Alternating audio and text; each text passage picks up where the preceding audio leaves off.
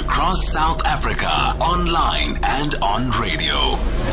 SAFM, let's talk. Let's talk to Sarah Ferguson, the inspirational open water swimmer, founder of Breathe Conservation, and very involved in conservation as well. But one of the reasons we're getting her, diagnosed with the coronavirus, COVID-19, 10 days before the lockdown was declared in South Africa.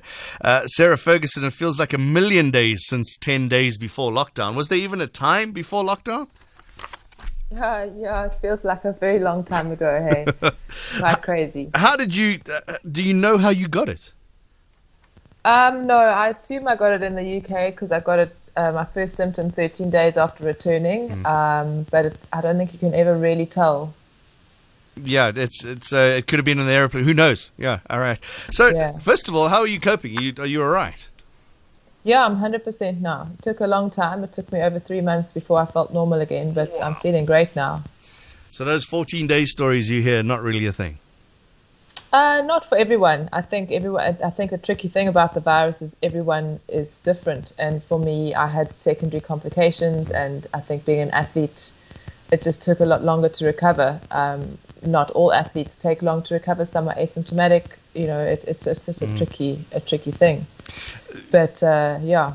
You're a swimmer. It's all about breathing and managing the breath. Well, it must have been quite traumatic.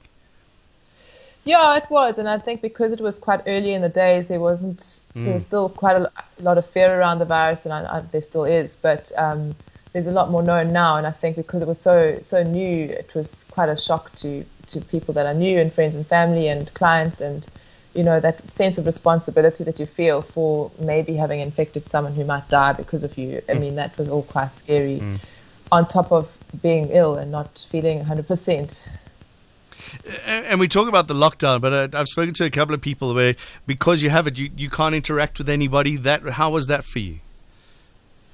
Yeah, I mean, it was quite nice initially. I had people from all over the world that I haven't been in touch with contacting me and getting hold of me. So it was like a good time of catching up, which you don't normally have. So I quite enjoyed the first sort of 2 weeks, and then it got a bit tricky after that when I had to stay locked down because we were all forced to lock down, and I was still not well, and yeah, I mean, in some ways it was like a welcome relief for my body and just to get some much needed rest.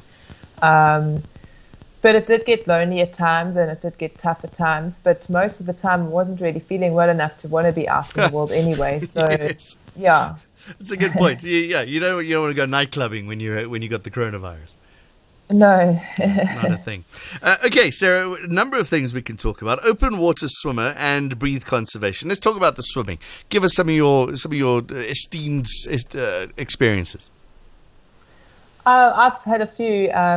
My most recent was setting a Guinness World Record circumnavigating Easter Island in March last year. And that was with a team from people around the world who helped make that happen, particularly Plastic Oceans, who sponsored the swim.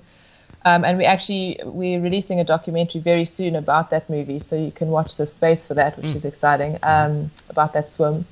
My very first channel swim will always be my most special. When I swam from Molokai to Oahu in Hawaii, that was an incredible thing for me personally because it was the furthest I've ever swum. It was a huge step of faith into the unknown, and it was terrifying, but at the same time the best thing I've ever done. And then I've had some amazing swims just locally along our coastline, up KwaZulu-Natal into Mozambique, down the south coast, and having been the privilege of swimming with sharks and whales and dolphins and turtles and rays and just incredible wildlife experiences.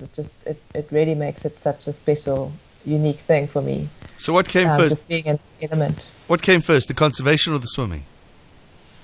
Swimming always came first. I was a pool swimmer, so that's always been my love, the water, and then it grew into ocean swimming. And when I've always loved nature and initially wanted to work with big cats like Joan Osborne. So I've always had a passion for nature and a hate of pollution and litter, and I've always loved the water. So I think it's kind of always been in me. But if I had to pick one, I'd definitely say swimming came first. I've always been drawn to the water from before I could walk. I've spoken to swimmers and canoeists that do these long trips, and they say at no point do you not see plastic in the water anymore. Is that your experience as well?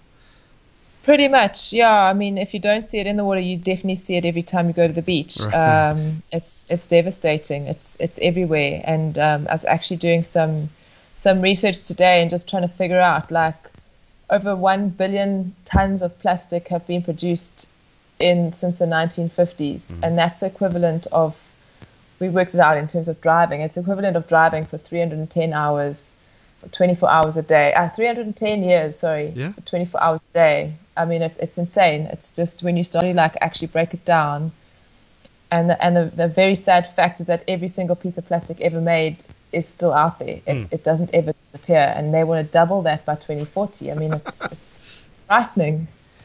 And I imagine when you're swimming, you're seeing animals being affected by all the trash in the sea. Yeah, for sure. There was actually a dead bird in the sea today that was spotted. You see images of turtles being washed up, whales with plastic in them. I mean, they're not supposed to eat plastic. They don't know what plastic is. I've swum in the sea and seen bits of plastic that I thought was a jellyfish, and when I got closer, I realized it was a plastic packet. Yeah. And if I can't tell the difference, how do they know? Right. I mean, that we created it. We know what it is. They don't. And it's we consuming it just by eating fish, drinking water. It's everywhere. They found it in rain now. So it really is it's a global crisis that we all have to really take seriously and actually take action about. There's enough evidence to actually start taking action now. Obviously, you're using the swimming to raise awareness about this, and you're a public speaker, so you get to do that. Yeah. At what point do you go, well, there's nothing I can do. I'm just Sarah Ferguson, and nobody's listening to me? Oh, it's tough, eh? The more involved you get, the tougher it is, because you realize how big the problem is. But then, I'll see someone else doing something amazing. And I think for me, the key is collaborating with other organizations that are doing amazing work and have been doing it for longer than me, or new ones popping up, and just staying inspired by the people around you, because there's stuff happening all the time. You've got to just keep looking at the positives and keep believing you can make a difference, because if you don't, then we might as well give up now. We might as well all give up. Does surviving COVID-19 make you more positive? Yeah, I think so. I mean, I think going through the process of what I went through, having gone through so much before, and crossing channels, it makes you resilient.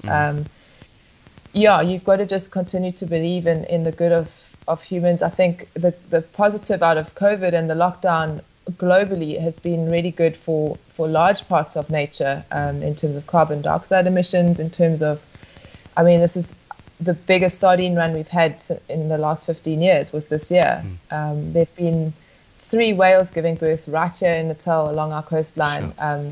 In front of people's houses. So, I mean, I don't know if that's because of lockdown. I have to assume it is. But, nature will survive if we leave it alone for a little bit. And it's up to, we depend on that. So I'm hoping that COVID has just shed a new light onto what we're doing to our planet and how we live our lives and what's important. Yeah, people talk about. So for me, that's the positive from it. People talk about a reset, and this is an opportunity to reset and to analyze what we've been doing.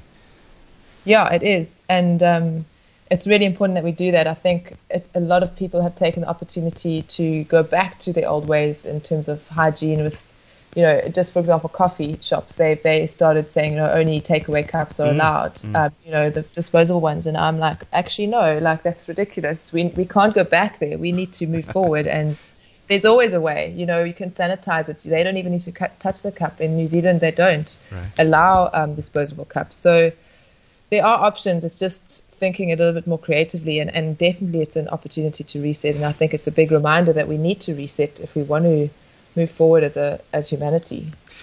So much I could talk about. Sarah, what's next for you now then? Now that you've recovered, you're back in the sea, what's next for you? Yeah, I mean, I have to build back up to where I was. It's going to take some time. And I'm waiting to see what gets opened up. I can't really plan anything at the moment because the borders are closed and we can't do a lot of stuff. Beaches are still closed. No, we're not. So it's kind of just ticking over and biding my time, working on other things in the meantime, and just kind of trying to establish the foundation of Breathe before we can plan for what's next. So I've got a few things in mind, but we're also trying to wrap up the documentary from Easter Island, so that's the focus for now, and then we'll see. Sarah, great chatting to you. Thanks very much, and thank you for recovering and looking after our planet as best you can. Thanks so much. Sarah Ferguson. You can go find her on the Twitters. She's busy on Instagram as well. She's more on Instagram than she is on Twitter. But if you go follow her on Twitter, you can follow her on Instagram as well, because everything sort of links together. But it's at Sarah Ferguson ZA. It's on Twitter and on Facebook as well. SARAH, Sarah Ferguson, FERGUSONZA. Sarah Ferguson ZA. See, she's been donating plasma as well, doing her thing for the planet. Great lady. Well done. Thank you very much.